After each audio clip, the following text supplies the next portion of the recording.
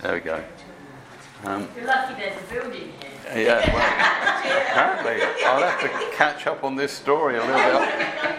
I worked quite hard at producing this very nice building for you. Now I'm hearing you're thinking of setting it on fire. I don't know. Yeah, I got on the central line because I usually get here quite early, and there was a message, someone was on the lines or something at Shepherd's Bush, so it's caught everyone off. How do I get here? Get on the Piccadilly line, come to Alperton. I thought that's all right, do that, and then catch a bus, only to find there's some sort of religious parade or march coming out of Alperton School. Thousands upon thousands of people. It was amazing. So, of course, all the buses aren't running down Ealing Road, so I don't know where the buses are going. So find a bus, walk round to Sainsbury's, Alperton, and eventually catch a bus. So I'm here, praise the Lord. Okay, that's the most wonderful thing. So we're not going to be stopped. We see a pattern in the Old Testament of the people of God being blessed of God, and then because perhaps of the blessing and their comfort in life, we see them slipping away from God. Not paying the attention they could, putting themselves first on many occasions.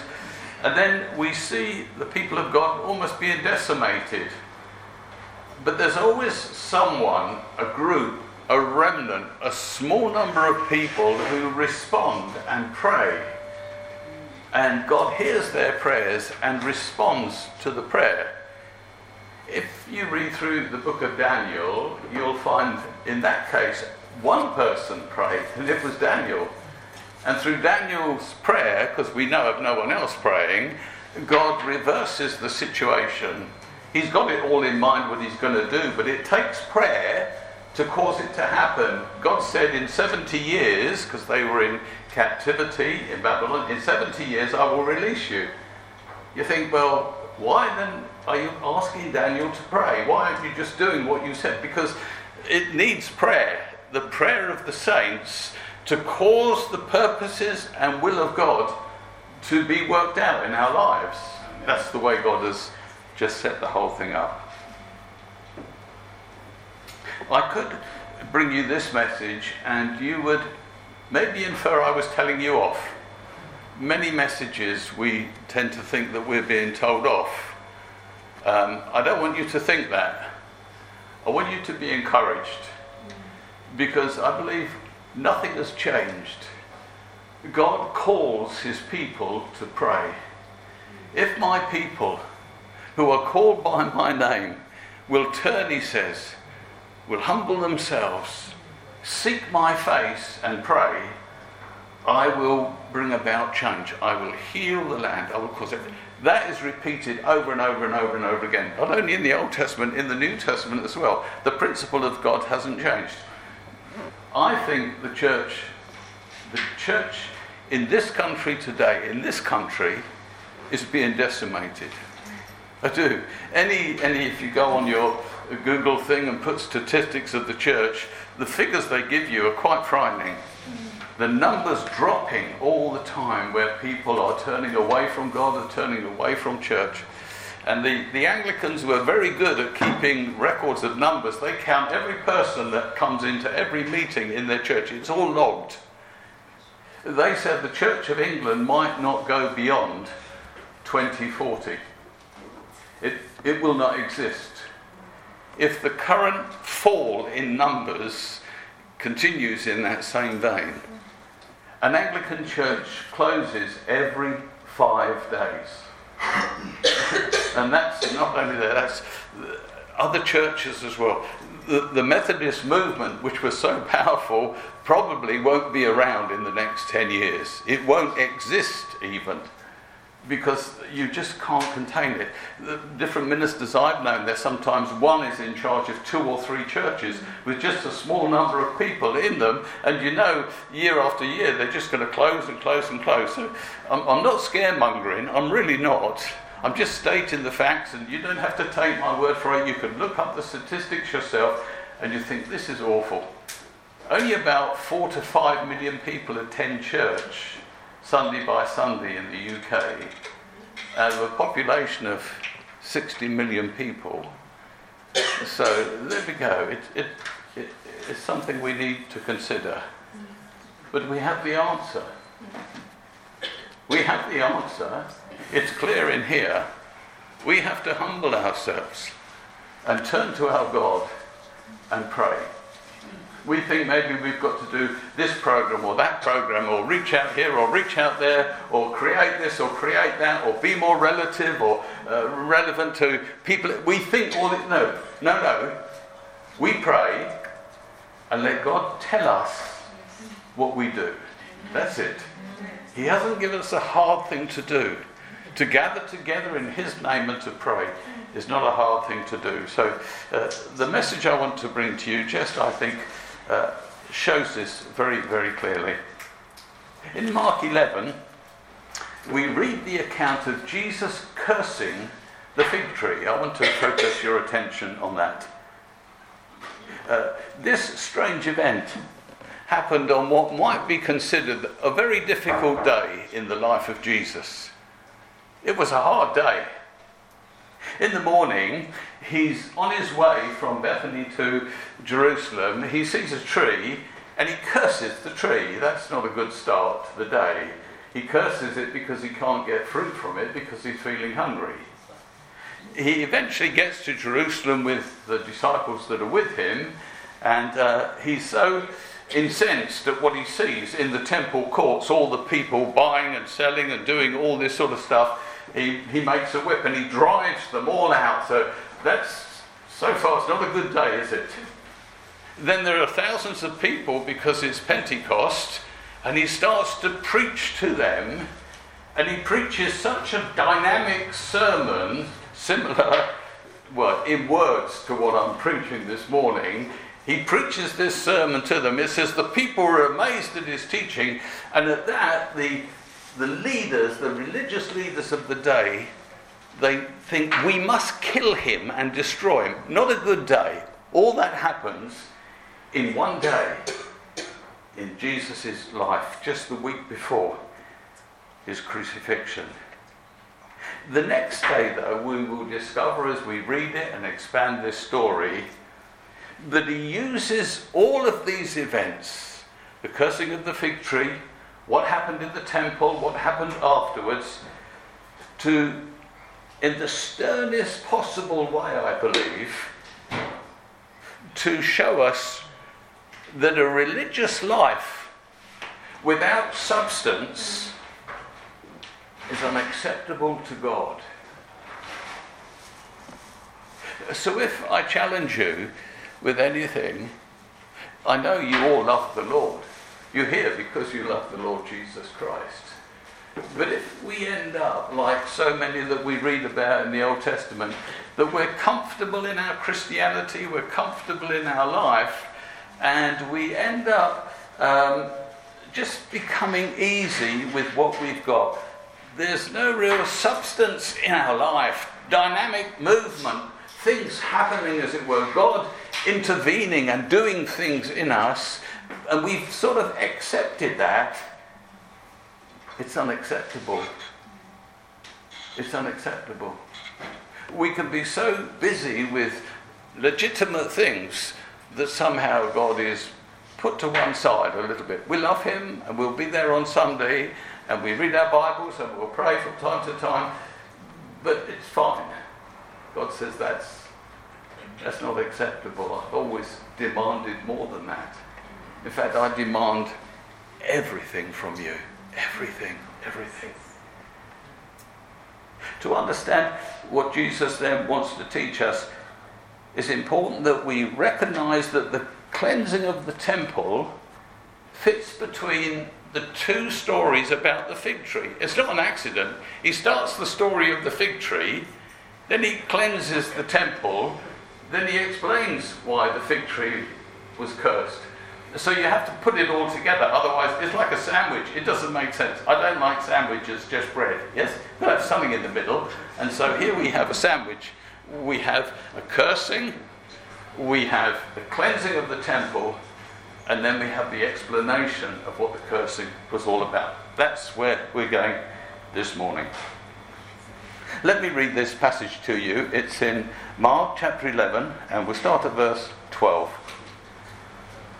The next day, as they were leaving Bethany, Jesus was hungry. Seeing in the distance a fig tree in leaf, he went to find out if it had any fruit.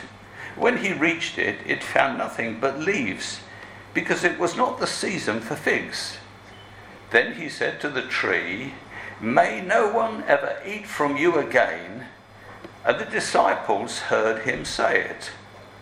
On reaching Jerusalem, Jesus entered the temple area and he began driving out those who were buying and selling there.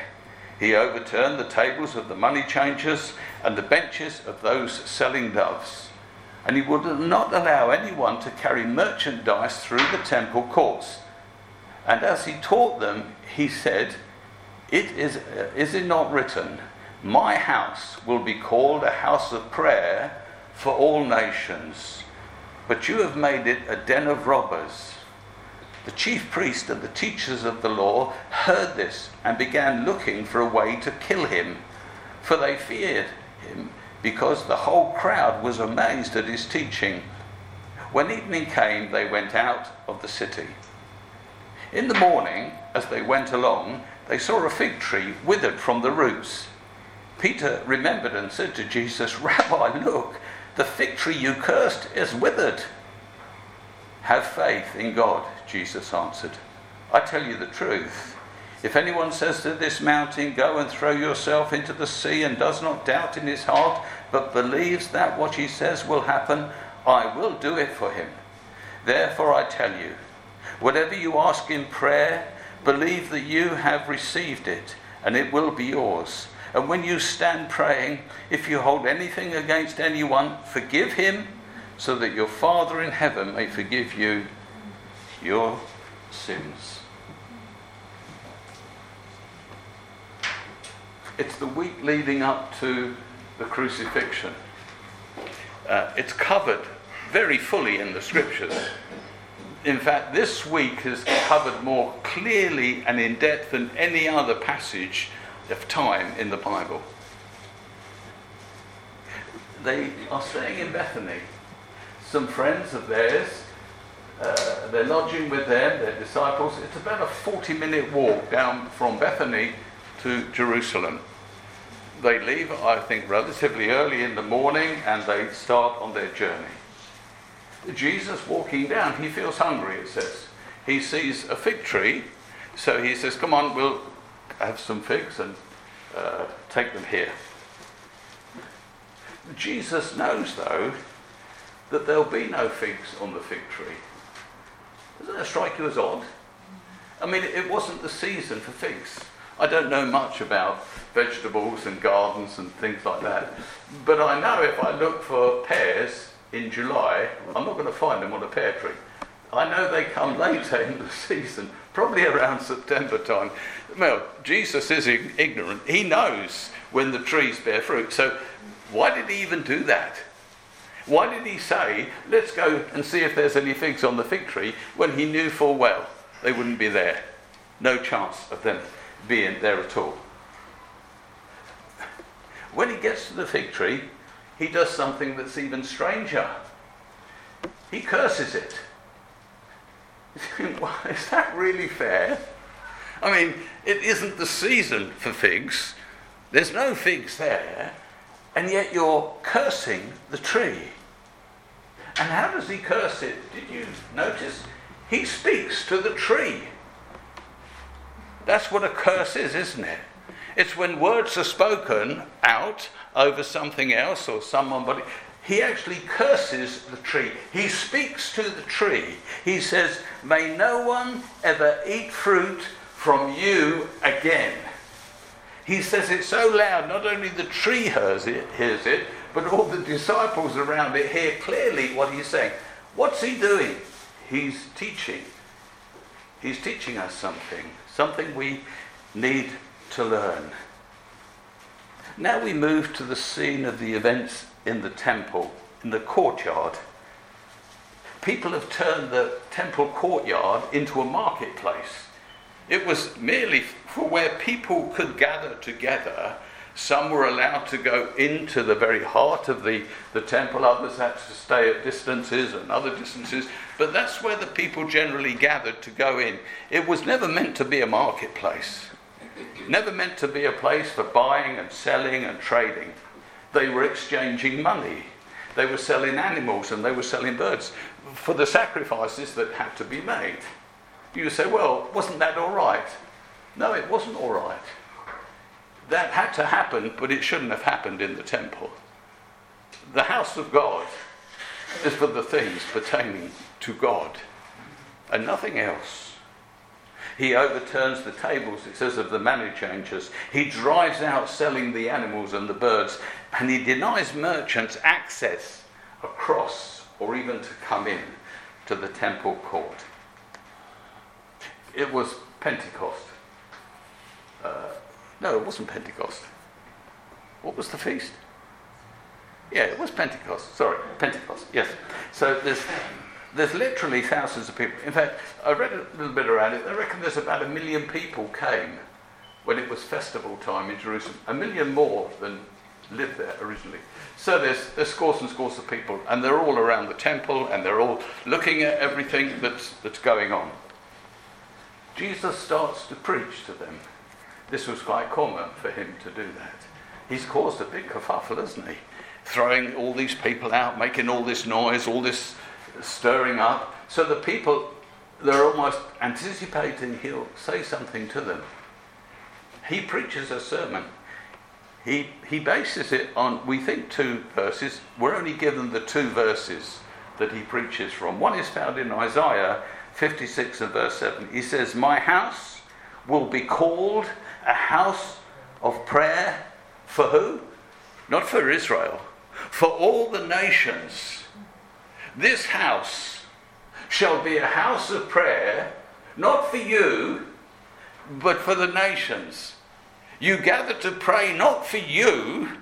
You are blessed, amazingly blessed of God. You gather in the house of God to pray for the nation and the nations. When we gather together for prayer, our focus should not be on ourselves. Our focus should be on what is happening outside of the walls of this church. This nation, the church in this nation, is being decimated. It really, really is. And so when we gather together, our attention is on, Lord, what do we have to do to turn this situation around? To turn it around in the world. Our focus must be outside. And then he picks another verse, which is Jeremiah 7:11. He says, you have made it, this house of God, a den of robbers. Oh, that's a harsh word, isn't it?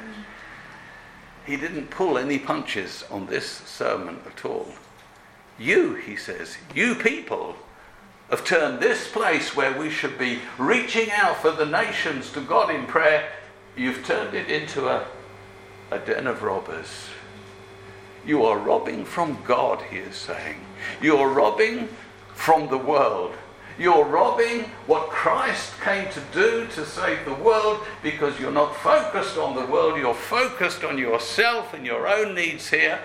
You're robbing the world, you're robbing God, you're robbing Jesus Christ. We're robbers if we're just praying and looking after ourselves. Then he says that evening he returns back to Bethany.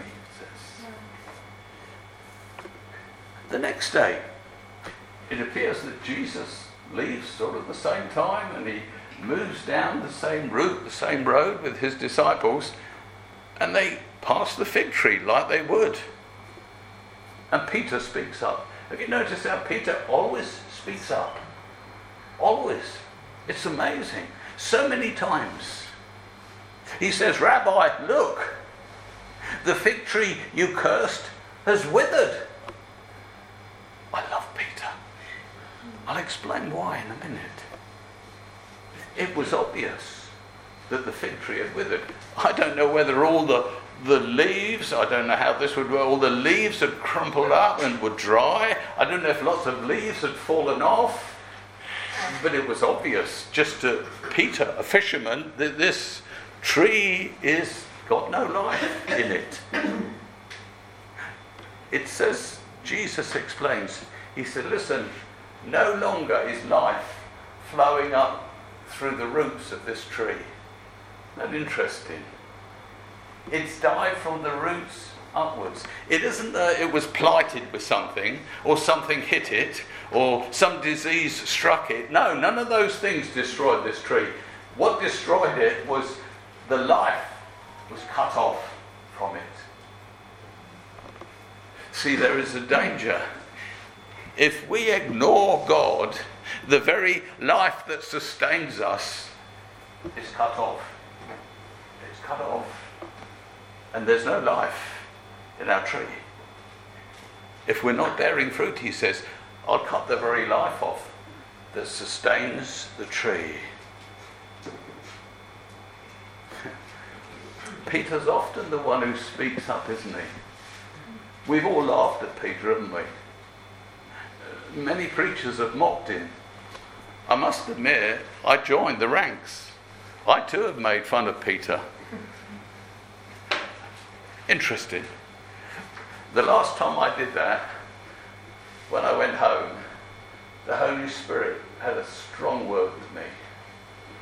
He said, don't you ever do that again. He said, do you know how precious Peter is to me? If you in your life, Philip, only do half what Peter does, half, you see, what right have we to criticize or to laugh at him? In fact, his clumsy outspokenness has taught us so much. Sometimes perhaps Jesus wouldn't have answered the questions unless Peter pumped them out, said them, declared what we would all wanted to have asked but were afraid of. Peter was never afraid to ask. Are you afraid of asking God some questions? When you've prayed and it doesn't come out like you want, do you ask God why? Do you challenge him on some things? You say, I don't understand this. I need some explanation. You've got to show me. I don't get this. I thought I was doing the right thing, but apparently I'm not. Can you explain this? Why is this happening? What's going on here? Show me, show me. Peter did this over and over and over again. Remember when Jesus called Peter, James and John, and he took them up the Mount of Transfiguration, and they're just overawed, aren't they? They see Moses, Elijah, and God is speaking. And Peter thinks, let's do something really important here. Something sacred and wonderful. Let's build 3 shrines for them. This is his suggestion. And if you read that carefully, even as he's saying these things, God speaks right across his conversation and almost cuts him off. And he says to him this. He says, why don't you listen to Jesus? You read that story when you go home. He says, you come up with all these ideas. He says, why don't you just listen to what Jesus has to say? I think then that's so simple. You see, sometimes we come up with these plans and programs of what we should do and how we can build the church and how we should make it grow and what we should do. And I'm not saying that any of them are right or wrong. What I'm saying, instead of our ideas, we need to make sure that Jesus has suggested these ideas. And if he has, it's fine, whatever it is. We need to do it. When he speaks, we respond. But don't do anything unless he speaks. But you know, often he won't speak to us because we don't go and speak to him. We must give time to God, to speak to him, to listen to him, to hear what he has to say to us, and then respond with what he tells us to do. It doesn't matter what they're doing down the road. It doesn't matter what you did 20 years ago. It doesn't matter what they did 100 years ago. It doesn't matter. Praise God that God has blessed what they've done. We have to do what he tells us to do. But we will never know unless we give ourselves to prayer corporately coming together to seek God's face, not to ask him to do this, that and the other thing for us, but simply to seek his face and say, Lord, this nation is in a state. Show us the part that we have to play in turning these things around.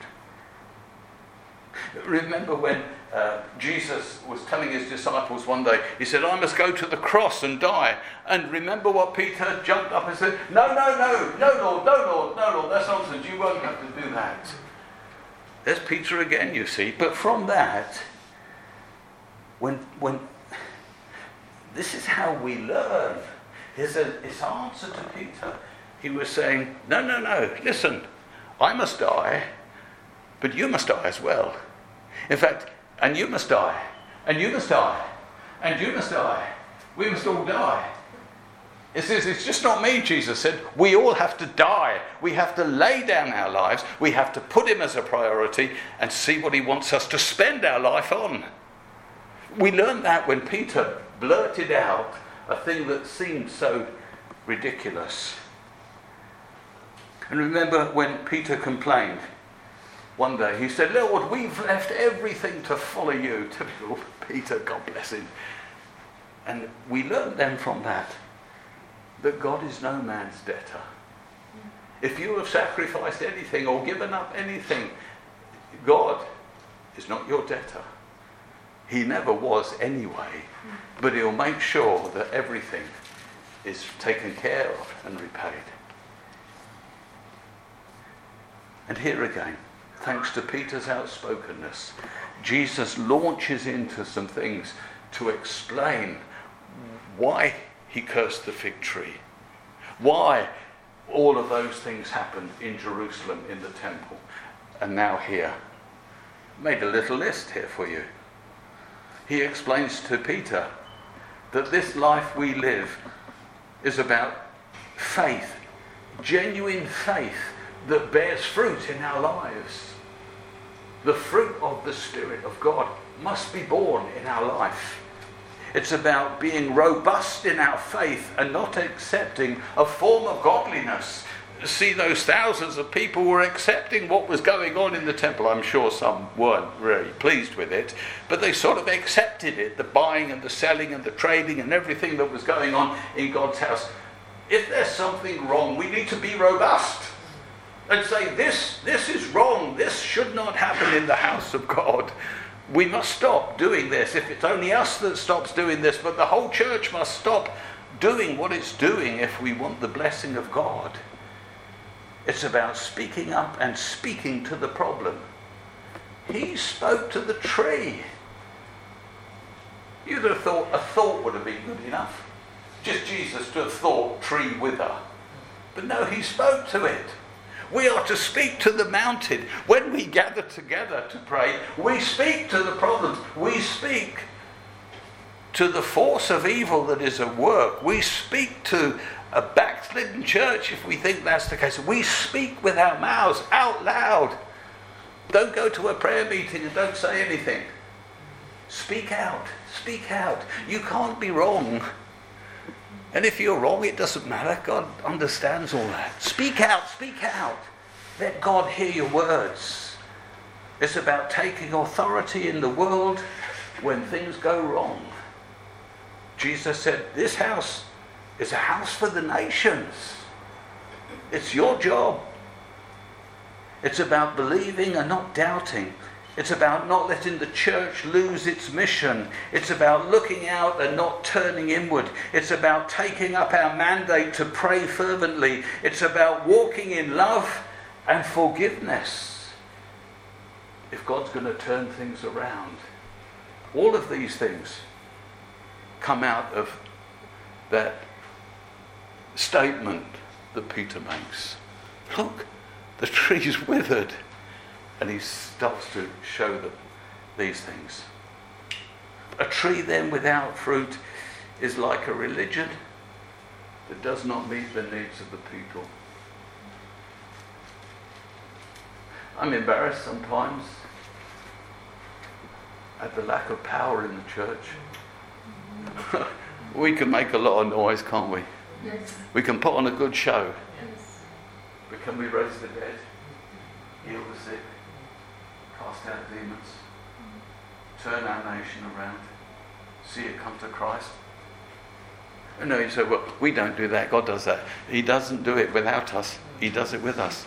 No, I'm not telling you all to give up your jobs and rush out there and become full-time ministers. I'm not talking about that. I'm talking about simply praying and allowing God to move through the power of our prayers. A house of God without prayer is like a marketplace where people indulge in themselves. That's all they were doing. They were just indulging in themselves. The cursing of the tree was not a malicious act of destruction by Jesus Christ. It was a vital truth that Jesus wanted to teach us. And he did it by example. So it cost him one of God's created trees. But he made the point, didn't he? He made the point. There's another passage, and I'm going to finish on this one. It's in Luke 13, if you have your Bibles. It's a parable again about a fig tree. I'll read it to you from verses 6 to 9, Luke's Gospel, chapter 13. Then he told this parable. A man had a fig tree planted in a vineyard, and he went to look for fruit on it, but didn't find any. Similar sort of thing, isn't it? So he said to the man who took care of the vineyard, for 3 years now I've been coming to look for fruit on this fig tree, and I haven't found any. Cut it down. Why should it use up the soil? This is his response to a tree that's bearing no fruit. It's useless. It's created to bear fruit. If it doesn't bear fruit, cut it down, put another tree in there that will bear fruit. Is that the point he's making? Sir, the man replied, leave it alone for 1 more year and dig around it and fertilize it. Put horse manure there. If it bears fruit next year, fine. If not, cut it down. He says, listen, give it 1 more chance. God is a God who gives us 1 more chance. He said, will you pray for the nation? Will you pray for the church in this nation? If you're not, it's like the tree not bearing fruit, and I'll just chop you down. I'm not going to turn this nation around, God says. I'm not going to do it. I'll do it with you. If you respond in this very small way of coming to me, gathering together corporately, leaving all your cares and concerns and worries at home. You can pray for them at home, don't worry about that. But gathering together as God's people and crying out to God to do something to turn this around, because if we don't, it won't. Somehow we think God will just do it because it's Christian England. It's not promised in the Word of God. He's promised his people, though, if we will humble ourselves and pray and seek his face and turn from our ways, he will heal our land and restore it. Let's pray together. Father, we've heard this sermon so many times. Amen, Lord. We hear it again and again and again, and somehow it evades us. We know without prayer, very little happens. We have to pray. You set it up like that. As we pray, then you respond and do the things you always want to do. And yet if we don't pray, it seems in some strange way, you can't do those things. And so, Lord, I want to commit myself to pray for this nation. Lord, we don't know how long we've got. But Lord, this is one valuable, powerful thing we can all do, is commit ourselves to see this nation turn around. See your power released again in our land. We don't know how you'll do it. We don't know how you'll use us. But Lord, do something in our hearts, we pray, to change us. Because if you don't change us and make us different to do this, we won't. We'll carry on doing the same thing. And Lord, for those that are doing it, Lord, continue to strengthen them.